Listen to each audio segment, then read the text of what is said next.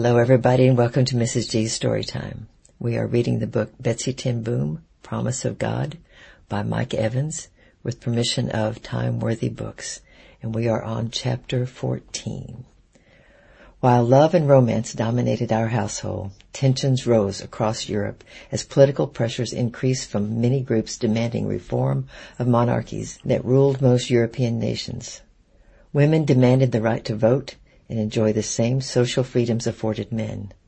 Though less militant, those favoring democracy in many places sought to minimize the power of the monarchy by strengthening the legislature and adding a prime minister to serve as head of government. Communists and socialists wanted to end monarchy governments altogether. Every edition of the newspaper brought reports of protests in the streets of all the major cities. Constitutional monarchy became the watchword of the day. For those of us who loved the Queen and trusted her to do the best for all, anarchy seemed ready to overwhelm us. In response to the growing unrest, monarchs throughout the continent began spending more and more on national defense. This was particularly so for those who felt threatened by the widespread push for change. Our own Queen Wilhelmina, though not opposed to change, was no different from those others in that respect, and increased spending too. With extra money in the economy, business at the Ten Boom watch shop was good. As other groups agitated for change, Jews became more vocal and active in the drive for better living conditions.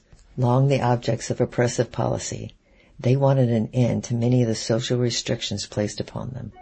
Some were calling for the creation of Jewish political state in Palestine and the reestablishment of the nation of Israel as a political entity. Rallies were held in various cities around Europe. One was planned that summer for Amsterdam. A few days before the rally was to take place, Rabbi Prenz came by the shop with Sham Wolfshan, a professor from Manchester University in England, a current leader of the Zionist organization, the largest of the several groups leading the call for a new Israel. He and Papa became friends immediately. Rabbi Prenz had told me of your interest in Israel, Wolfshan had said heartily, and of the Jews here in Harlem. God's chosen people are still his chosen people, Papa replied. This is not a concept many of your fellow Christians are willing to embrace. Sadly, Papa nodded, you are correct. I understand you and your family pray every day for the peace of Jerusalem. Wolfshan had a questioning look. Is that true? Yes, Papa nodded again. We have done so for almost 100 years. But not Casper personally for that long, Prinz laughed. Oh no, Papa said with a chuckle. I'm just getting old, but not that old. It began with my grandfather and then my father, and we have continued that prayer in a line of intercession that reaches all the way to my children. Every morning we pray for the peace of Jerusalem and for God's blessing on the Jews. I was wondering, Risham said, could you tell me why you do this? We're told to. It's right there in the Psalms. Pray for the peace of Jerusalem. May they prosper. We love you. David exhorted his people to do that, and we are doing it still. We are glad for the support, but we need more good men like you to help us, non-Jews who will speak up and act on Israel's behalf. There are some heroes sympathetic to the Jewish cause, Prinz added, though I think some support us because they think if we had a state in Palestine, we would all leave here and go there, and they'd be rid of us. Tell me something, Papa leaned back in his chair. If you had this new state, how many people do you think would actually go there to live as full-time residents?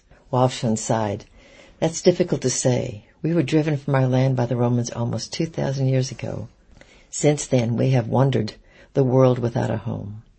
Some settled in Spain, others in the area that is now Poland. Yet though we've been in Europe almost as long as anyone, still we are treated like outcasts. I do not know how many of our people would actually move there immediately, but I think that number would grow as they saw it as a place where they could worship and live in freedom, without the prejudices and hatred that we endure now. I agree, Papa nodded, and I think God agrees with you too. Their visit lasted almost an hour, and when Prinz and Wolfshan were gone, Papa and I went on our morning walk. He had work to do at the shop. Interest in Khan's watch business had ebbed, helped along by news that his prices did not match the quality he offered. But the morning walk that we had added to our routine to fill up the slack time back then had become part of our normal routine.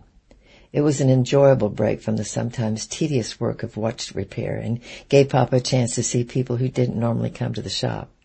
As we made our way over the 4-block route that encompassed our neighborhood, we came upon Ralph Ammerling, a policeman who patrolled the streets near our house.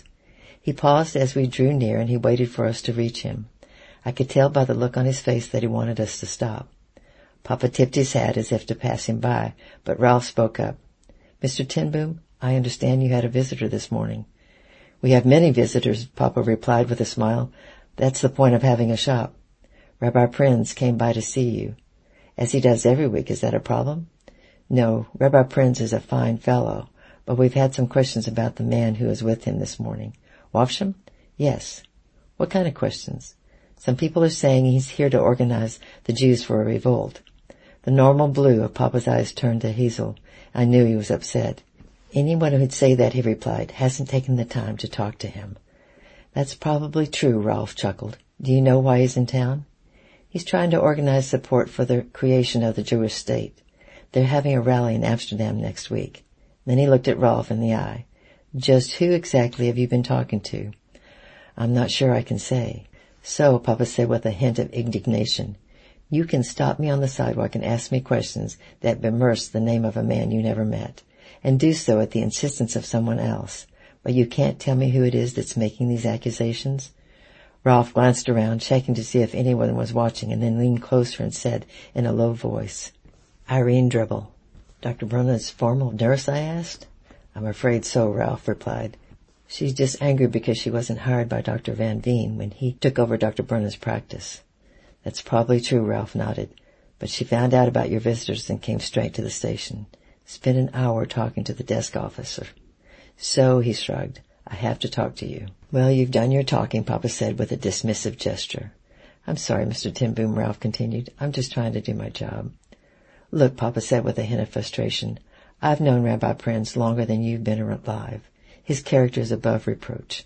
Ralph nodded. "I would concur, but—" "And," Papa said without giving Ralph a chance to continue, "I didn't spend much more than an hour with this Wovscham fellow, but I'd say he's straight, too. As for the revolution, perhaps you should inquire as to whether Mrs. Dribble has taken to strong drink." And then Papa tipped his hat, and with a curt, "Good day to you, officer," he led me up the street. When we were a safe distance away, I turned to him, my mouth agape and my eyes wide. "Papa, I've never heard you talk like that about anyone." "Mrs. Dribble was always a busybody," he growled. "But you suggested she was given to strong drink. Maybe someone should look into it," he said with a mischievous smile. "You never know what you might find." "But you don't know that for a fact, do you?"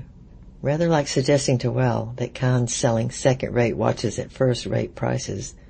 "Oh, Papa," I giggled, "that was different." "Not as much as you think. I wanted to know more about Mrs. Dribble, but I knew better than to press the issue right then." The rally in Amsterdam was held as planned, but without Papa's presence. Although it was widely publicized, it was not well attended as organizers had hoped, primarily because events surrounding other issues overshadowed it. Political tension, already running high, reached a fever pitch over the emergent Serbian nationalism.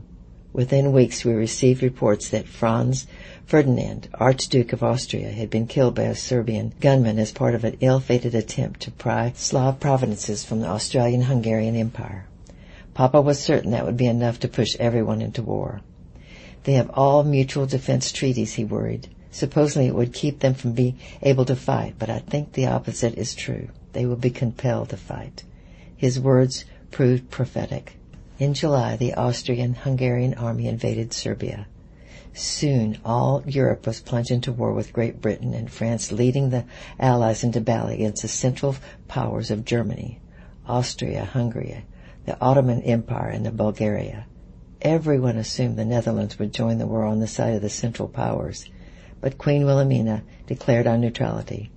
We were relieved, as it meant there would be no conscription of soldiers, which in turn meant William wouldn't have to face the dilemma of whether, as a minister of the gospel and a candidate for ordination in the church, he should serve or declare himself as a conscientious objector. As one of their first acts of war, the Allies established a blockade to prevent supplies from reaching Germany. In spite of the Netherlands' neutrality and the protest of the Queen, our ports were included in that blockade. Ships attempting to travel to and from our coastal cities were seized. The flow of goods into the country shrank dramatically, and before long shops in Haarlem experienced shortages. Many of the everyday items we had come to expect were difficult to obtain. and the economy took a turn for the worst.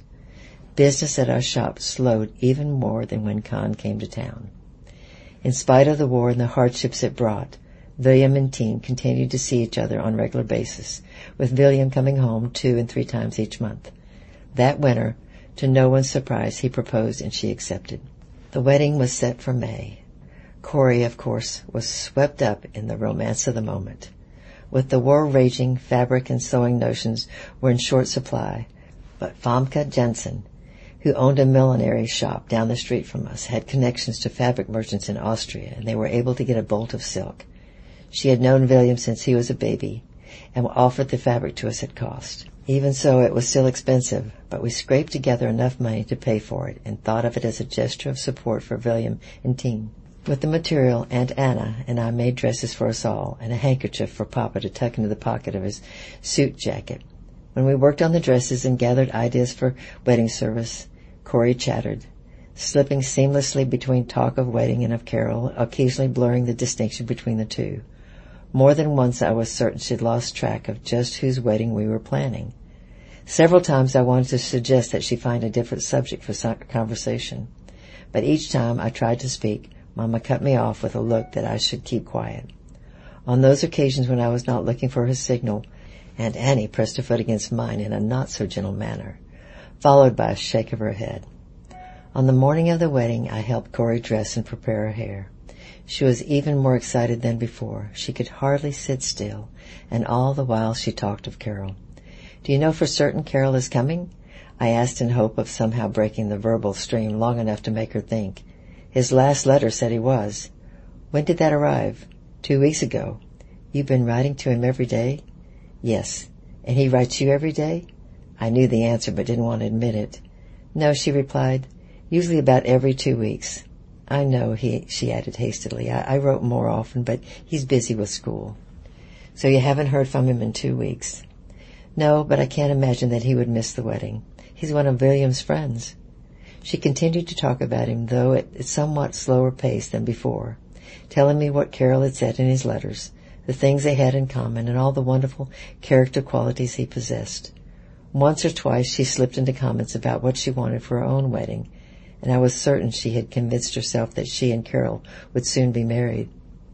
In the afternoon, William and Tine were married at St. Bavo's Cathedral. Mama, Aunt Anna, Corey, and I appeared in our silk dresses, and though they were all cut from the same fabric, we looked quite fashionable. As Corey expected, Carol attended the wedding, and from what I could see was impressed by the way she had rather obviously blossomed into an attractive, eligible young woman. After the service, we all walked together down to the house where Carol visited with us until late that evening. When it was time for him to leave, Corey walked with him downstairs while Mama, exhausted and coughing, went to bed. Aunt Anna and I straightened up the dining room and then turned to the dirty dishes in the kitchen. "Carol seemed quite the charming guest," she said, baiting me for the familiar topic. "Yes," I replied while I decided whether to take the bait. "He was quite the gentleman. Are you still worried about him?" "No," I said, shaking my head. "Betsy," Aunt Anna cut her eyes at me, "tell me the truth." "Okay," I sighed, giving in one more round of Corey and Carol. "I'm not worried about him. I'm worried about Corey." "Why?" "She's just so infatuated with him. She's not even thinking about this in rational terms. And that's wrong?" I know. It's a matter of the heart, not the head. But I just think she's looking right past the obvious and seeing what she wants to see." "The obvious?" "He's almost finished with college. She just finished with secondary school. He's 5 years older than she, and—" "She's a beautiful young girl," Aunt Annie said, interrupting me. "He's a handsome man. She's supposed to be infatuated with him." "Yes, but there's something about Carol I don't like." "You've made that more than abundantly clear. I just want what's best for Corey, and I don't want to see her hurt." "Listen," Aunt Annie said, resting her hand on my shoulder. "I agree. Not everything about him adds up, but I think we must let Corey deal with that part. We must respect her feelings and give her some space. I'm just afraid she will end up terribly hurt. She still thinks of this as a page from a romance novel." "Yes," Aunt Annie nodded. "She may end up with a broken heart, but she can recover from that. If we intervene, she'll be hurt by us, and I'm not certain she would ever get over that so easily." Just then I heard the door close downstairs and Corey's footsteps coming slowly up the stairs behind me. I glanced over my shoulder as she appeared in the doorway, and from the smile on her face I knew what had happened as they said goodbye.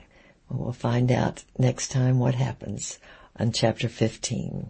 I love you, I'm praying for you, and bye-bye for now.